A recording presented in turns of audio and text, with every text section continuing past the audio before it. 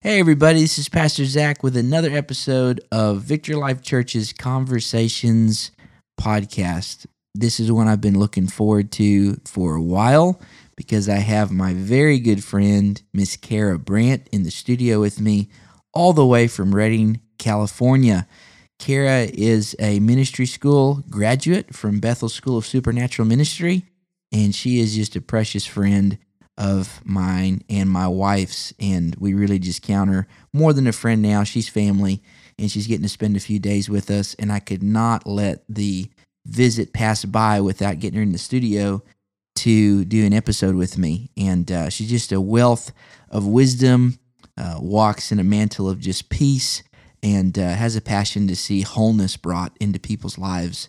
And man, I'm just so excited to have her with us today. Kara, thanks for being here. Hey, thanks so much for having me. Kara is one of my most favorite people in the world. So getting to spend any amount of time talking about my most favorite person in the world, who's Jesus, with one of my most favorite people, is going to make for a great 45 minutes. Well, you know what? We're just going to let God do what he wants to do. We're just going to see how long this is really going to be. This could be 3 minutes, a two-part. it could be. Yeah. We might pause, have an intermission, come back. That's right. 3-4 hour segment here. But Kara, I've given you that this introduction already about what you've done most recently. But I mean, your journey with the Lord is obviously more than just the past 3 years of being at Bethel and experiencing the ministry school there. Is there anything that you want to speak to before we get started in regards to just your progression, your journey? How you've become passionate about the things that you're passionate about? Yeah, absolutely. Well, I hail from the great Victory Life Church, so this is home. And Amen. All good things start here. All good things start here. And return, because here you are doing the episode. That's right. That's right. Something about that. The word of the Lord won't return void, right? Yeah, exactly. Here I am. Here I am. Back with the word of the Lord. So, yeah, I started here. I actually was a part of Covenant Church, which was the church that used to be at the Sherman location. Mm-hmm. And so when they transitioned out and you guys transitioned in, I had a lot of hesitation. That particular church was, I think, more on the evangelical side of things, mm-hmm. and my faith was more on the evangelical side of things. And so I probably had more that I didn't believe about God than I did. Mm-hmm. And a lot of my life was built on what I could calculate, what I could prove, what I could safely live in. Yeah. And because of that, I lived unknowingly pretty crippled as a person. And the fruit of that was everywhere around me. It was in my relationships. It was in my day-to-day, in my time with my family. And so I think more than anything, firstly, I'm just so grateful for Victory Life. Kind of began my journey of removing this creator of the universe from the box that I'd kind of allowed him to exist in. Yeah. And I know you and Serena were pretty elemental in that. I think the first thing I ever heard about you was your nickname, the Whoosher. Yeah. And just this idea that anytime you'd pray for someone, they would fall out in the spirit. And for someone who loves control and loves to be in control of their life, that is like a big red, out of control. As a big red X. That is like, I don't know who this guy is, but avoid him at all costs. And then you guys were awesome. And so it was hard to avoid. And I know just I would come over to your house and we would just have conversations, and the way that you and Serena would just talk about the Lord and your process with him and what he was teaching you really just, I think, instilled in me a hunger for what was authentic. And so when I made the decision to go to Bethel, I didn't make the decision based off of what Bethel actually carried as a church. That actually scared me more than anything. Yeah. But it was really out of an obedience to the Lord. And I sat you and Serena down, and I was like, hey, if any part of this is me, stop me. But so I went to Bethel because I knew that if half of what they believed about the Lord was true, it changed everything for me. Yeah. And if it wasn't, the best way to figure it out was to be right there. Was to see it, yeah. And so my original intention was to go for 6 months. 3.5 years later, and I'm still there, and it has just transformed every part of my being. But what I think is most interesting, and this is what I I love the most about this journey is I went to a supernatural school of ministry really to learn to be a really good human. And I found in this place that believes in the miraculous and the craziest things that I could believe in myself and believe in the Lord. And I really found myself falling in love with me. That's powerful. And that changed everything. So yeah. You know, it brings up such a cool point. Want to go back and just touch on something that is very reminiscent of my story and my journey. But you mentioned about, hearing some of the supernatural, taglines on my life and Serena's life, and that immediately posing some like uncomfort, like, can I connect to that? That's weird. That's out of control. That's out of the box. But then whenever you actually got into a relationship with us and others in leadership in the church, what I heard is that our ability to actually be normal in relationship, and you seeing the humanity behind those things is actually what now has fostered relationship between us. Yeah, absolutely. And that was so much my journey and my progression coming to Victory. Because, I came out of a first half of my church experience was Baptist. The second half of church experience for me growing up was Methodist. So the Baptists, man, they taught me the Bible, and I knew the Bible like nobody's business. And I'm so grateful to my Baptist brothers and sisters for that, because learning the Bible is awesome. I got into the Methodist church, and man, they teach me the love of God. And God really loves you, like loves you. Open hearts, open doors, open minds. It was just like, just total acceptance, radical love of God. And that's a powerful thing. It's when I came to Victory that I encountered the Holy Spirit. And that's really when the reality of God's presence and power in my life and being able to be released through my life became that reality. And, in the beginning, I think I would have had all those same skepticisms. I know I did.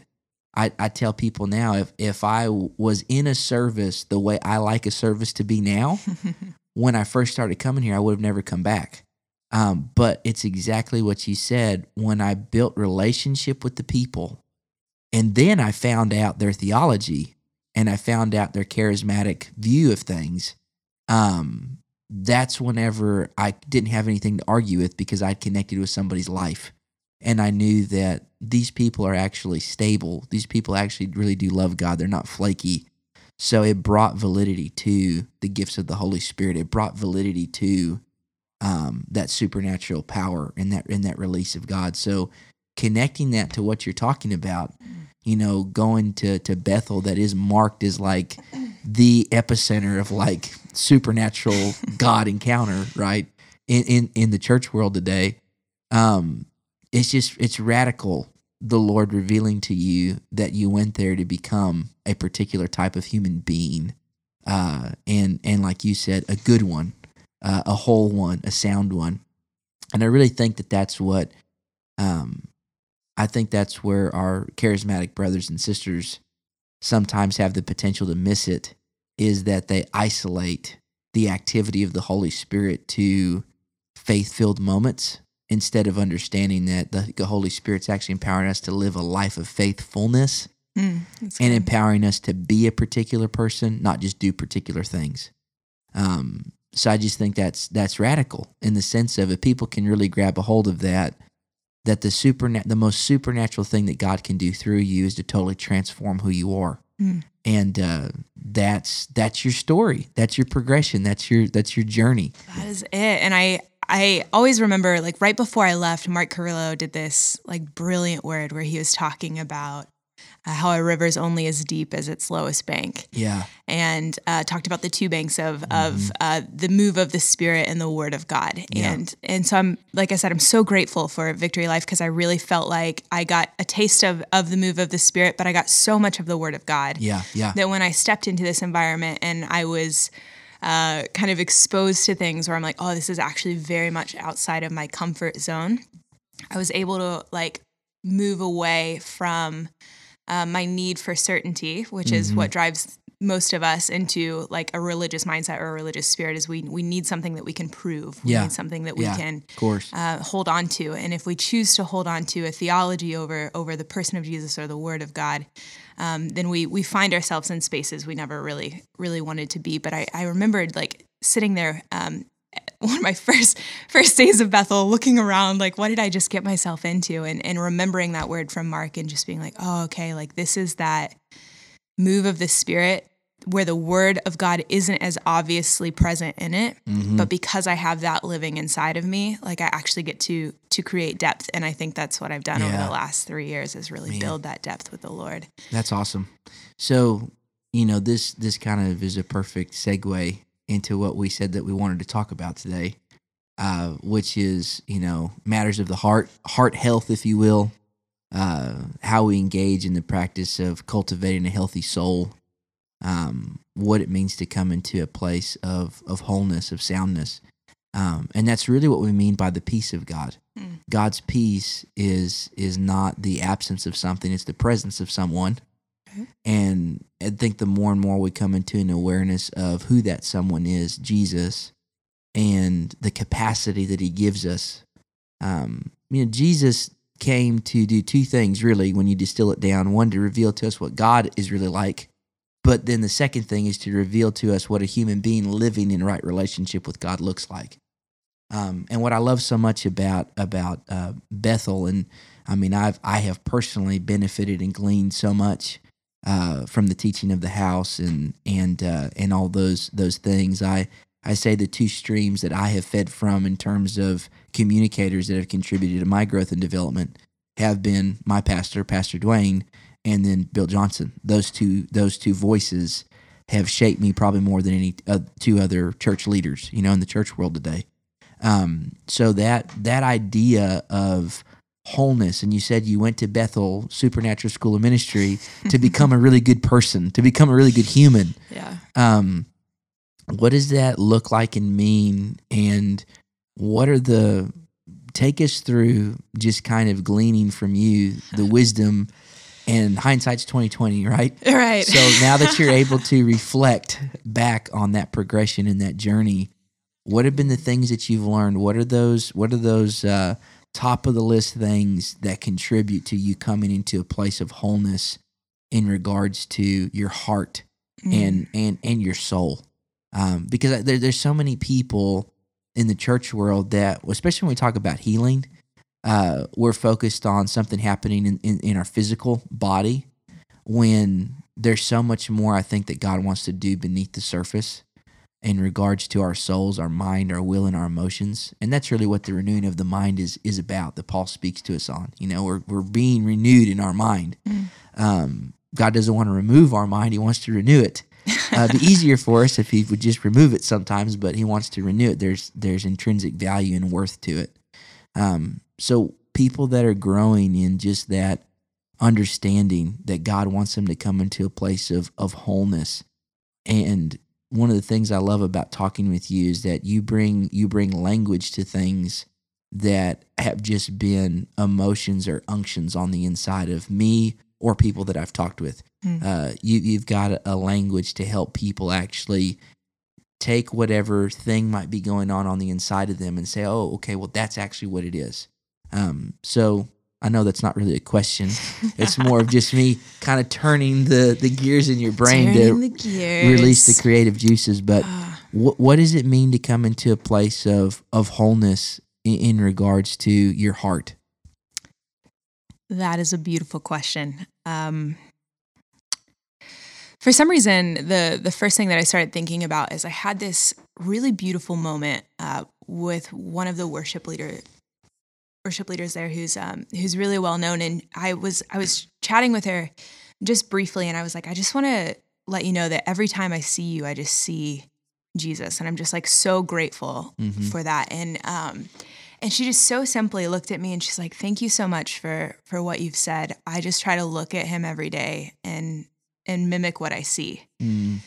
And flash forward a year, and I ran into her again, and she actually came into one of our groups and prayed over us. And when she prayed over me, she said this thing. She's like, keep it simple, make it plain. And I remember that first conversation that we had, and there's something about the simplicity of Jesus, and there's something about being able to keep our eyes on him. And with wholeness, I think one of the things that we tend to do is overcomplicate it. But wholeness is just to be 100%. Yeah, it's good. And one of the things that is most interesting as I've studied, I do a lot, and you know this, but you guys don't know this, but one of the things that I really love to talk about is I love to talk about boundaries and emotional health. And how do we use boundaries not to live more comfortably, but to actually enable us to love as Jesus loved. And what I found is when I was studying this, the concept of boundaries and the concept of wholeness is that you really don't find wholeness mentioned in Scripture, which I think is fascinating because it's like the buzzword of the church today. Yeah. It's like how to become whole, wholeness, like 30 days to becoming whole. Yeah. And so when I went and I did this study, the only real place that I found it was in Ephesians 3. And it wasn't even the word wholeness in most translations. It was still this idea of just fullness and being overflowing. Yeah. And it's in Ephesians 3, and it comes from this concept of being rooted and grounded in love. And that's where you find wholeness, is through being rooted and grounded in love. And so kind of my journey with wholeness is, how do I open up areas of my heart that aren't experiencing that love of God? And how do I enable myself to love more deeply and to love more wholeheartedly, and that it's full-heartedly. Yeah. And it's that thing of keeping it simple. So I think the first thing, like when you're pursuing wholeness, is put down the checklist and take a step back and realize that it comes from just looking at Jesus and doing what you see him do. One of my favorite examples of this, I like to look at Jesus's worst relationships, because we all love to look at the Pauls and the Johns, the beloved of God. The one whom Jesus loved. And I'm like, but there's this guy named Judas who chose to betray him. Yeah.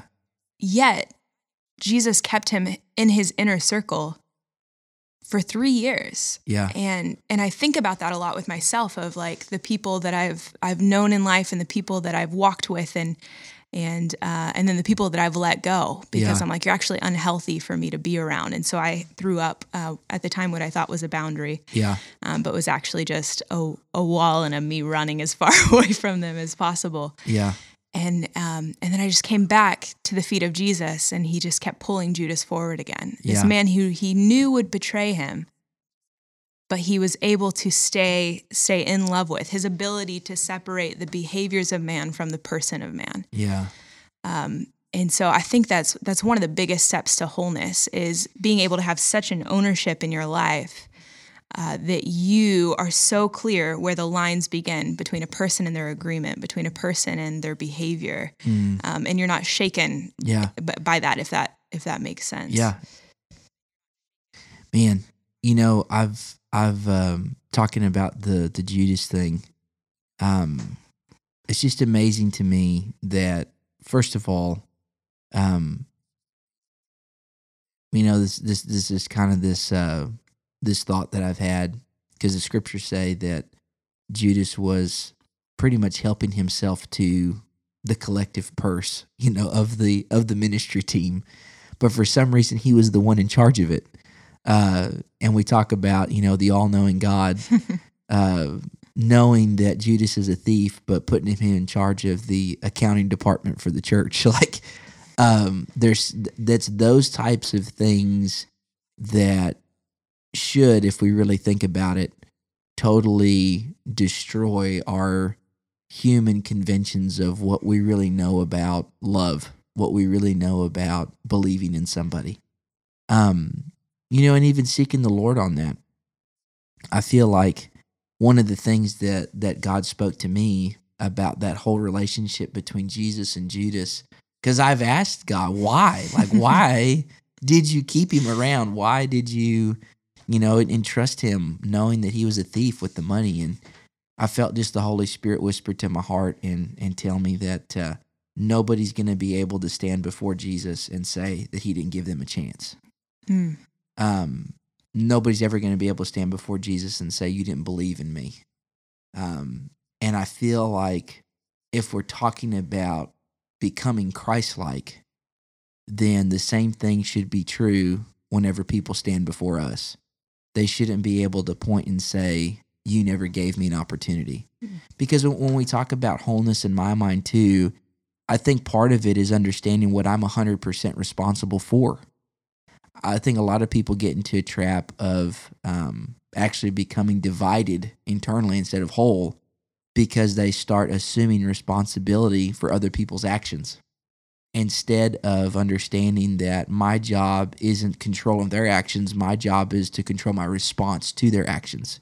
So what you're talking about is actually rooted in, and what I'm hearing you say is more about coming into a place of novel idea, fruit of the Holy Spirit, self-control.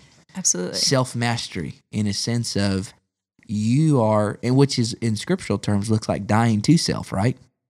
The only way to really master it is to die to it, to bury it, to reckon it dead, and to be alive to the Spirit of God. So talking about boundaries and kind of digging a little deeper, what are the things that you've learned and grown in regards to that 100% that you're responsible for and being able to let go of that piece that you can't control? Yeah, absolutely. What does it look like to start living with that peace of mind, of body, of soul, of spirit, when so often we can have the good heart, we can entrust, and we can say, man, I'm going to look past that character flaw, I'm going to look past that developmental issue. But what do we do whenever the betrayal comes and we're left with that pain?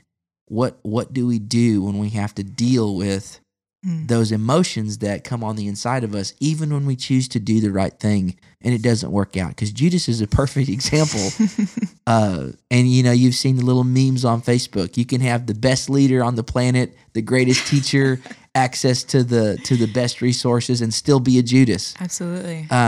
So how do you coach people through helping them walk through that pain when those betrayals come, when those breakdowns in relationships come? How do you stay whole in the midst of that?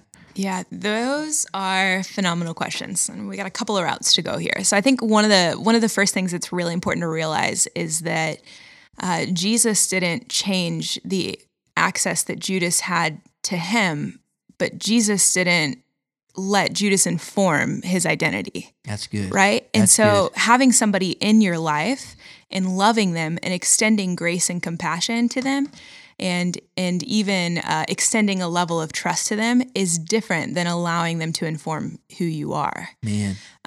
And this is a lesson hard learned for me, because growing up, the majority of, it's so funny, you don't know when voices come in, but the majority voice that kind of informed my soul was this thing. And it was this phrase. It was like, don't be a burden. Mm-hmm. And so in everything that I did, it was, don't be a burden, don't be a burden, don't be a burden. And that carried into my friendships. And so what that looked like is I would go into spaces of friendship without having any need. Like, I don't want anything from you. I just don't want to be a burden. I don't want to be a burden. I can't be a burden. So we're actually going to focus on your needs, and we're going to make you a successful person, and I'm going to help inform your soul and your identity. Yeah. And on a very practical level, what this looked like is I formed highly codependent friendships, and I found people who had a whole lot of problems that we would get to solve together. That way I could be so fixated on their process that I never actually had to look at my own. And so the way that this manifested, at least the realization that this was manifesting in my life, is I actually went to Bethel, and the consequence of moving a couple thousand miles across the state lines is that you lose the majority of the friendships that you've once had, and you're kind of starting over again. You gotta rebuild. Gotta rebuild. Yep. And so I'm rebuilding, and I find myself falling into this same pattern, but I'm in an environment that doesn't foster it as well. Because again, you're in a school that's highly identity focused in the first year, and so I'm people flying are a little real bit cool. more inward. Absolutely, the first year, and a little bit more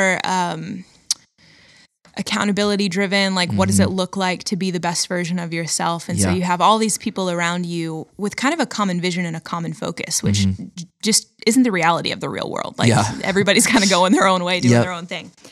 And so I found myself there and falling into the same routines and trying to find people who were broken enough that I could help through their process. And this isn't an active thought in my mind. Like, I genuinely think I'm just a phenomenal friend. Like, that's what I think that I'm doing. I'm like, I'm the best friend. I don't know how I always keep getting these horrible friendships, but I'm so wonderful. And that's what I thought. And so it actually didn't happen until the very end of the year. I was really good friends with a girl.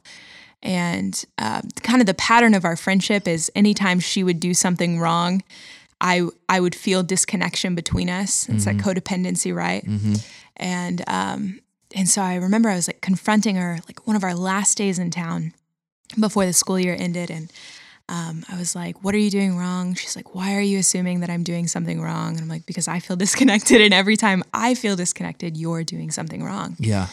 And she said, wow, that's really interesting that you think I'm the only one who can contribute to disconnection in this relationship. She's like, actually, now that I think about it, I don't know you at all.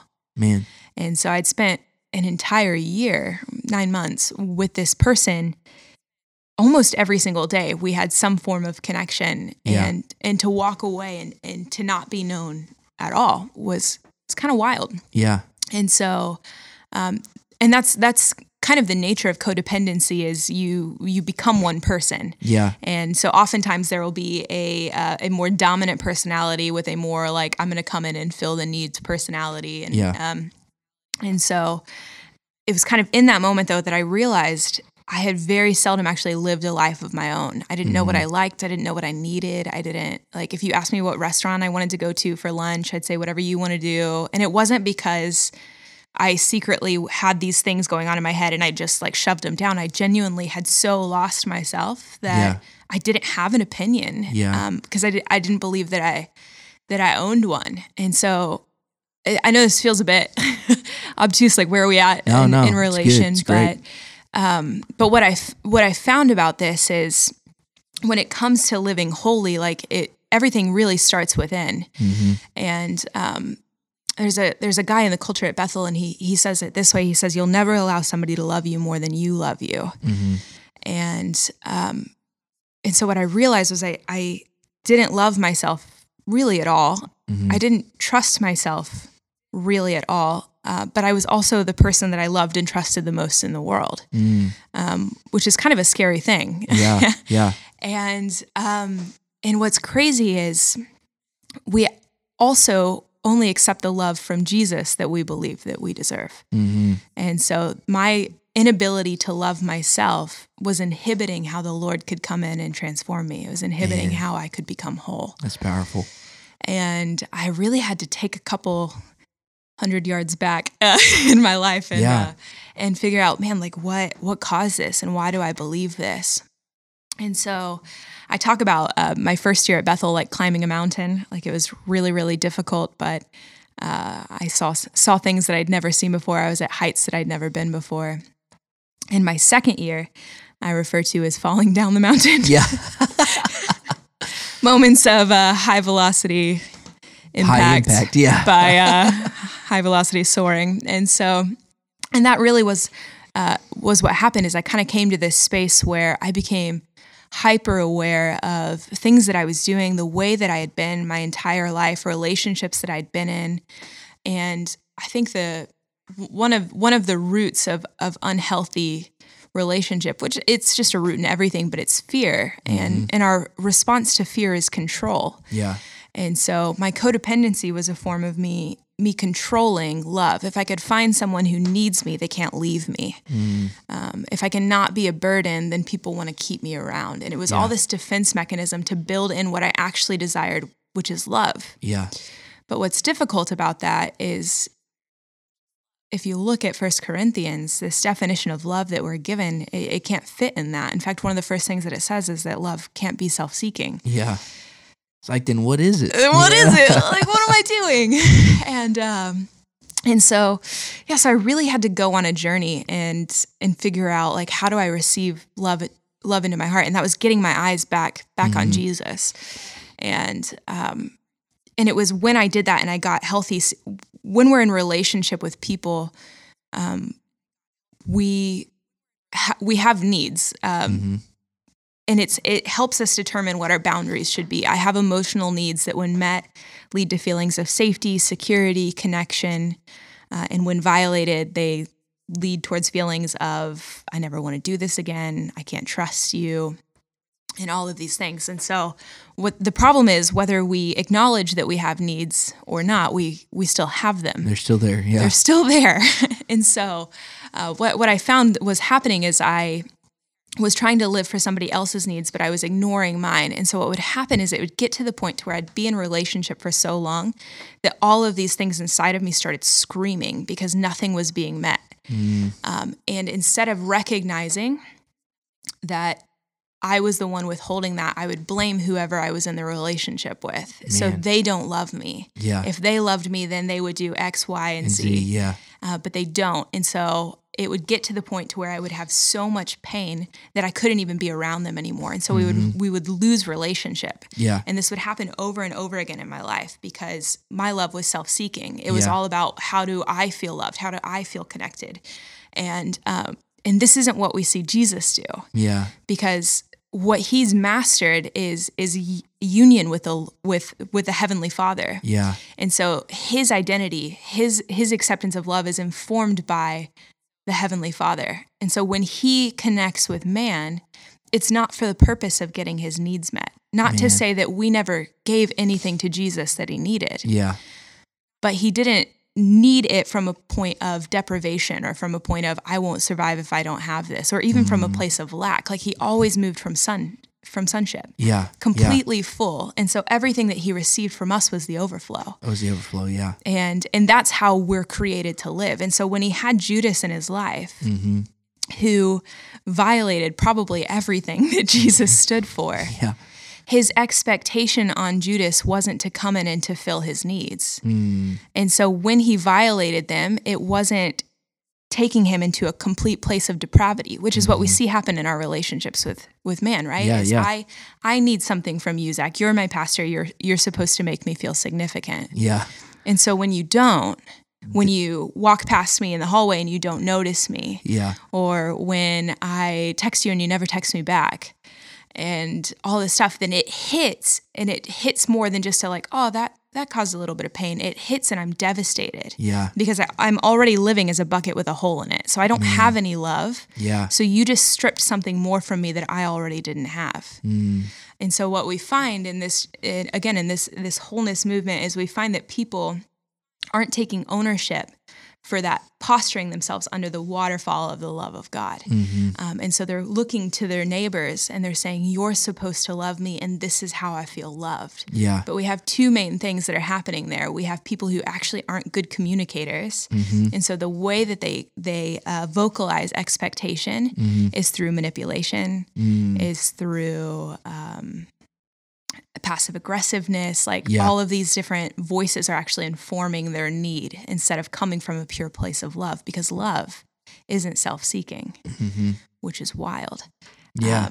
And then we also have people who, that's all I got to say apparently. Yeah. Because it went away. You're drawing a blank. There it is. Your turn. Yeah. No, I mean, if people can really listen to what you just said and allow the Holy Spirit to unpack that in their life, there is, at least 3 years worth of a journey of revelation there. But the whole time you're talking, I'm reminded of this video that I watched of this rabbi talking about love.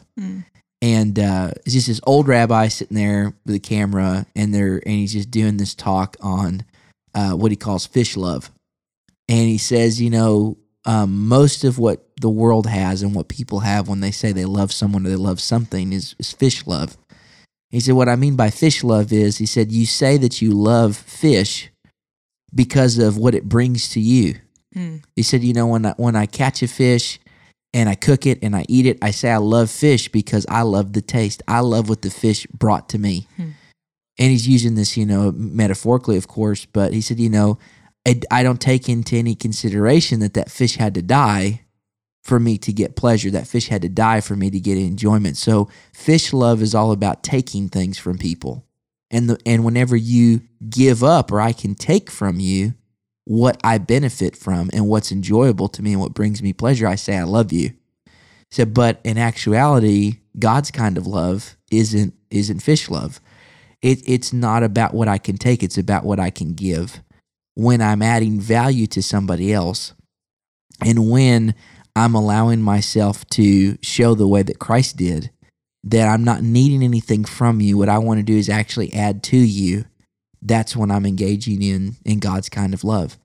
And I think it's something that, okay, so I love Mumford & Sons, just full disclaimer. And they came out with this new album. Phenomenal. Oh, it's amazing. So there's a song on it called Delta, and there's this line, you know what I'm talking about? Yeah. It just goes, does my love prefer others, or does my love just make me feel good? and I feel like when we're talking about relationships, and especially that question I asked about Judas, I mean, phenomenal answer that you just gave, because the way that you're able to process that hurt, process that betrayal, is Jesus really didn't have some sort of even expectation for Judas, besides him hoping, because love believes all things, hopes all things, that he would respond to his initiation. He would respond to his love, that Judas would respond to the love that Christ was giving to him. Absolutely. I talk about this a lot and it's hard because semantically or like word-wise, they're fairly similar, but kind of how I've learned to differentiate is having expectations on someone, which is like a specific requirement for them to meet, versus expectancy, which is this is what I would love to see come out of you, versus this is how it has to come out of you for me to feel loved. And one of the things that I shared about, just to kind of give a practical example of that, I love what you talked about with the fish love. Fish love, yeah. Fish love. And we talked about this briefly, but there's such a it's such a common occurrence these days for us to commoditize things of the Spirit. So we make love, we make trust, we make these attributes of the Lord something that you have to earn to receive. So I will trust you, but you have to show me that I can trust you first, which is interesting because we don't extend it as a gift. We exchange it as a good, but we can't give what we don't have. Which means if I don't have any like trust for, let's say this is the place that I kind of found myself in a couple of years ago, is again, I didn't trust anyone more than I trusted myself. And I didn't really trust myself, which meant that I was holding the community around me responsible for giving me trust so that I could then give it back to them, because I didn't have anything to give them. I couldn't give you trust without you first extending it to me, which is it's just like this interesting concept, because I wasn't relying on the Lord as my source. But that's what we do with love. Love as well, as it's this thing of like, well, if you love me the way that I want to be loved, that fish type of love, then I can love you back. But right now I'm so depleted, I can't actually extend love to you without first receiving it, which is actually what Scripture talks about. We love because He first loved us. Yeah. And so the Lord actually made the great exchange for us initially. He said, here, you have all of this. And I think the beautiful thing about it is, while He has an expectancy for us to love Him back, it's not a requirement.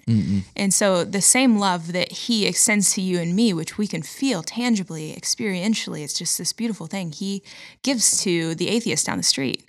And He doesn't ration it out for His children. He actually gives freely. And that's like the model that we get to live under. But it's that difference between expectation and expectancy. One commoditizes something, like you have to exchange something back. And That's the other so good. is, oh no, like I would, like this is my hope. Yeah. This is my desire. I would love for you, but this isn't my need. Like I am not requiring you, because then we're controlling, which is violating that definition of love. Man, you know, I think about that free gift of God's love, and it's consistent with anybody, to anybody, but it's not consistent on whether or not we receive it well.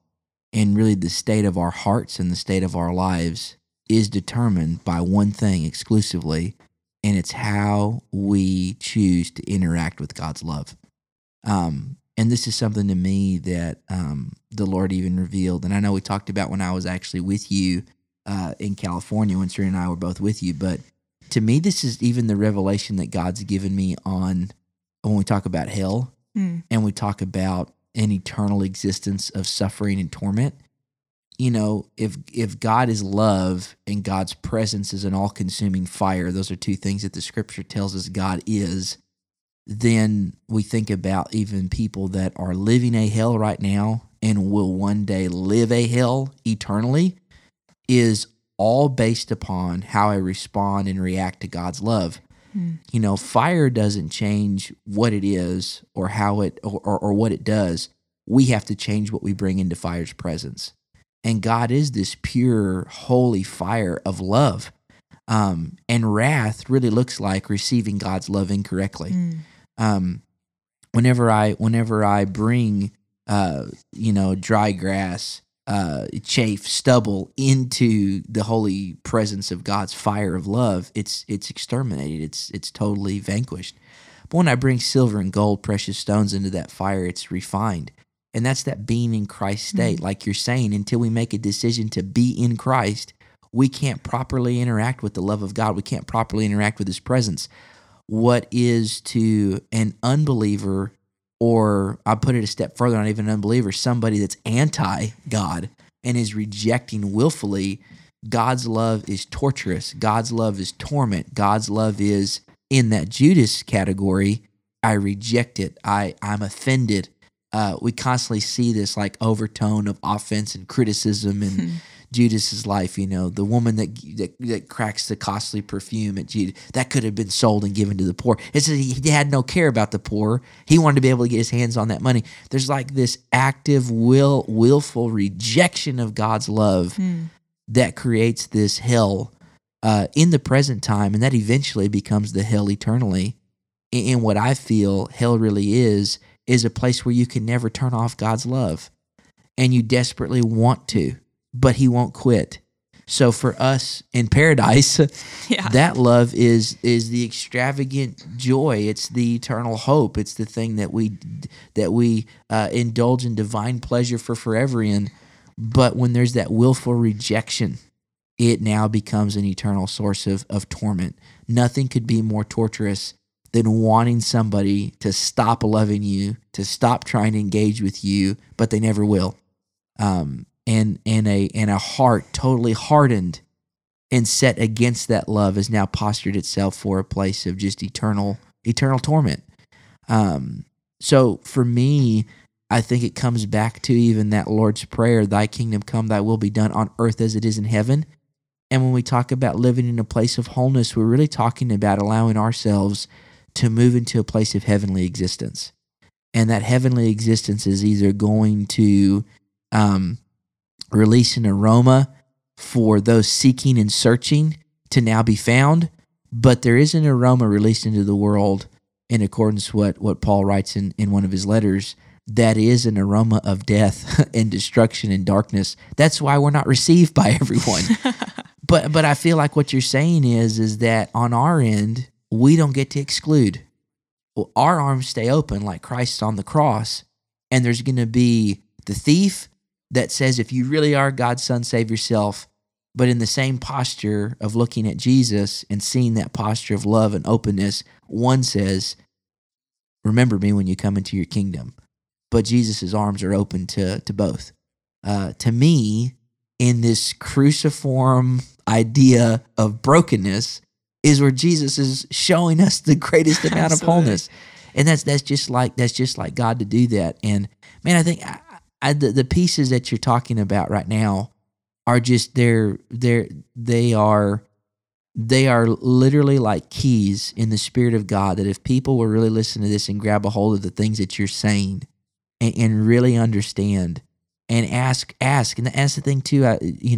Sometimes we don't have because we don't ask, and then we ask wrongly. But really, we'll say, God, start manifesting this in my life by the Holy Spirit of what it means to be a whole person, and how to get into that place of living in a posture of love and inclusion.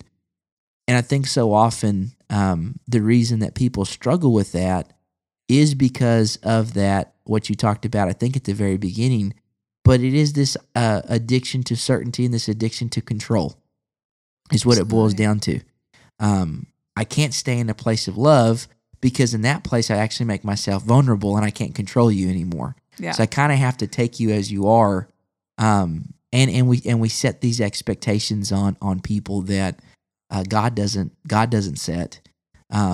It's all about, will you freely receive my love and respond to it? Because that in it, that what God's love is actually carrying is the capacity for transformation. And you talk about your life, and being at Bethel and growing and really being transformed. And last night we were talking when you're over at the house for dinner, and you even said, that for you, it's that Bethel was more than a ministry school. It was a transformational school. It's about transformation. So that love of God really is what we mean by the transforming property of the Holy Spirit. Just allowing ourselves to grow in the depth of that love and to receive that love is how we are transformed as human beings, right? Absolutely. That's so beautiful. I think to me it's so simple, but it doesn't mean it's easy. And we've got to encourage people to continue to walk that path and to continue to walk that road. So, what would you say to anybody listening that says, "Man, I've never heard anything like that before, but man, does that sound like something that I need? I need to take a first step that direction." I just know people listening to this, the revelation is going to start going off. I mean, codependency is going to be revealed, unhealthy expectations of others, divided hearts, wounds from the past, things that people have held on to way too long that all center around what they expect others to be instead of what God's expecting them to release. What would you say to somebody that says, "Man, I need to take a step toward wholeness. I need to take a step in that direction of allowing my heart now to be submitted to that capacity that God wants me to carry"? I got a couple of things, but the biggest step in what I would consider step one is give yourself grace. Like we as humanity, we don't even the very first time we sinned, it was with the intention of becoming like God. Which is funny because we already were. We lost sight of it, but that was the intention behind it. Is wanting to become more like Him, become more like God. And so I would say that almost everybody you meet in life isn't doing horrible things for the sake of doing horrible things. Like there's some level of them that believes they're becoming like they're supposed to be. And so with yourself, like extending compassion to your heart and realizing that these relationships that you found yourself in, these spaces where you have either not lived for your needs and abandoned your own heart, or where you have maybe violated the hearts of others, all came from a space of like you just needed love, like, and you believed that this was the best route to take it. So I'd say step one is to give yourself grace and realize that like, oh, okay, what I needed was love. And then my other favorite thing to do is I love to just pause and put my hand on my heart and just simple questions to the Lord, like, Jesus, what's a better way? What's one step that I can move? Because one step for me is different than one step for you. Yeah. In comparison, which I know you talk about pretty decently here, Zach. Yeah. Will kill you. Yeah. And so if one step for you looks like not responding to a text message from a manipulative relationship, that's incredible. Yeah. But your step may look different than someone else's. And that's what I love about the Lord is He is so faithful to meet you in your journey. He is so faithful to come at the stride which you are capable of meeting. And so obviously repenting, which is just means to turn away, right? Yeah. To turn around. Yeah. And recognizing like, oh, I actually haven't been living wholeheartedly. But then also realizing that it's not this, sometimes we, I said this before, but we overcomplicate things. So, I'm not living wholeheartedly And then we want like an 18-step process. I think Pastor Dwayne says this, one-step process, Jesus. One step. Yeah. And that's the truth is realizing that that you are whole. It's not about becoming whole. It's about maintaining whole. Yeah. And so every day you're washed anew. The Lord says, I've called you whole, and you watch as you give yourself away. That's good. That's good. But you were created whole. Yeah. And you are whole. Because we're a new creation in We're Christ. a new creation in Christ. Yeah. So it's not about getting yourself clean. I had a really beautiful conversation. I might have shared this with you, Zach, but I have a coworker who had a coworker who he is gay. He has been the majority of his life. He was raised Christian though, and so he actually came to me. We were working together one night, and he asked me. He said, "Kara, do you believe that it's a sin for me to be gay?" And I was like, "Oh, frick! Why are we?" Never the question you want to answer. Yeah. But I, choose to live authentically, and I said, "Yeah, I do." And you could just kind of see this kind of pain come over him. And I said, "But you know what? I believe lots of things are sins. Yeah. I believe gluttony's a sin. Come on. I believe lying's a sin. Come on. I believe all of these." And I listed like things in my life that I was still working through. I was like, I do this, that's a sin. Yeah. And I said, so good. I said, a sin's not a sin good. because it's this horrible, how could you have ever, like, what were you thinking? It's like a sin is a sin because it leads you away from life. Yes. It's contrary to God's design. It's contrary to his design. Yeah. And so, and then he took it a step further and he said, "Do you think I need to stop what I'm doing right now?" And it's so funny because in times past, I would have said, yes, absolutely, stop what you're doing. But what I've learned is that our behavior is just behavior. And it's the same thing that Jesus said about Judas. When he hung on the cross, he said, "Forgive them, for they know not what they do." And if we change our behavior, it will manifest again, either in the same space or in a new one, because the Lord is after your heart. And I said, "You know what I think you need to do right now?"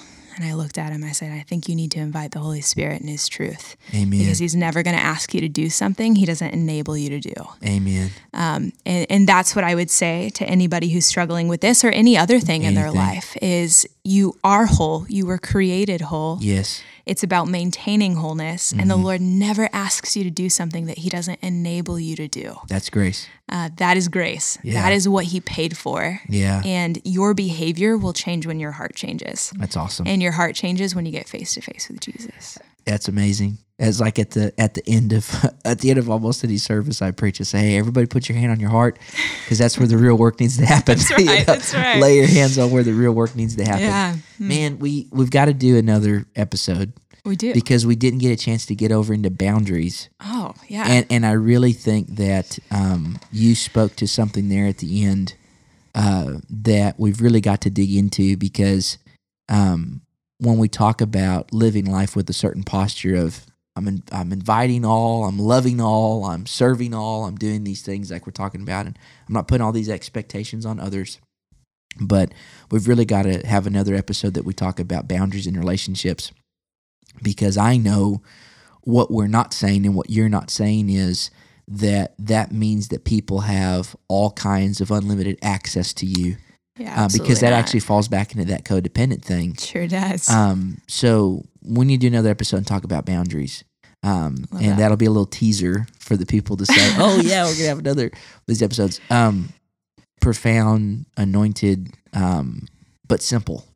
And I think that's the trademarks of God being in something, and the Lord is definitely in you.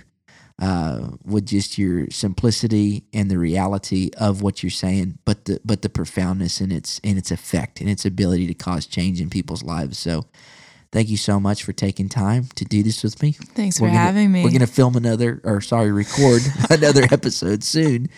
And I really think we get into talking about relationships and just healthy relationships.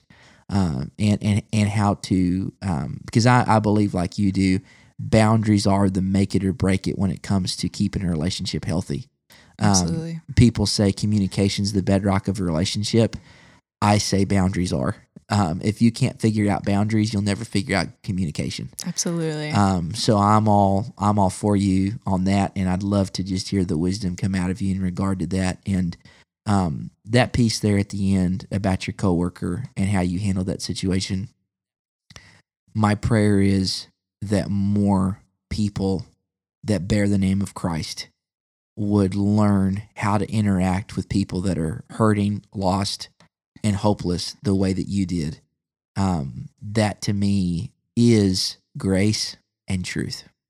And that's what John said Jesus was full of. So if you're listening to this and you've been praying about ministering to a person in your life in a difficult situation, I hope that you got some revelation today from even the way that the Holy Spirit led Kara to handle that situation, because it's the goodness of God that causes men to come into repentance. And God's goodness was on display then. And there's going to be Judases in our lives that get to see God's goodness every single day and reject it. But there's going to be people that are searching, hurting, and hopeless that encounter that goodness and that now is able to bring them into the place of wholeness that we're already living from. Kara, why don't you pray over anybody listening today? All right. And just speak a blessing over them. Oh, yeah. All right. So if you're listening, just put your hand on your heart. Jesus, I thank you that we don't have to do this alone. Amen. And I thank you, Lord, that you enable everything that you ask us to do, that your grace covers, that it overflows. And I just pray that as these beautiful people go about their week, that they just find more of you in every moment, that you just become more real, more tangible, more up close than ever before. I thank you, Jesus, that you take your strides at our pace, that you're not pushing us or shoving us or prodding us, but that you're walking alongside us. And I ask, Lord, for just a supernatural grace to love ourselves well, to extend compassion to our hearts, to extend compassion to our processes. And I just ask, Lord, that as they live out the next couple hours of this day, whenever they started this podcast, that they are just filled with an abundance of peace. Yes. That any anxiety or fear that can come up in relationship, especially when you find out that there is room for growth in a relationship, that it just bows at the feet of Jesus. Yes. We thank you that this is simple. It's not difficult. It's not this strung out long process that they're going to spend the next 800 years trying to figure out. But that it's a beautiful journey, that each day gets easier, that each day they feel closer and more connected to the world around them. They feel more authentic to themselves. And Lord, I just ask that you bless them with every spiritual blessing. We love you, Lord. We're crazy about you. This is all for you. Amen. Amen. Amen. Thanks again, Kara, and for everybody listening. God bless you. We love you, and we will talk with you soon.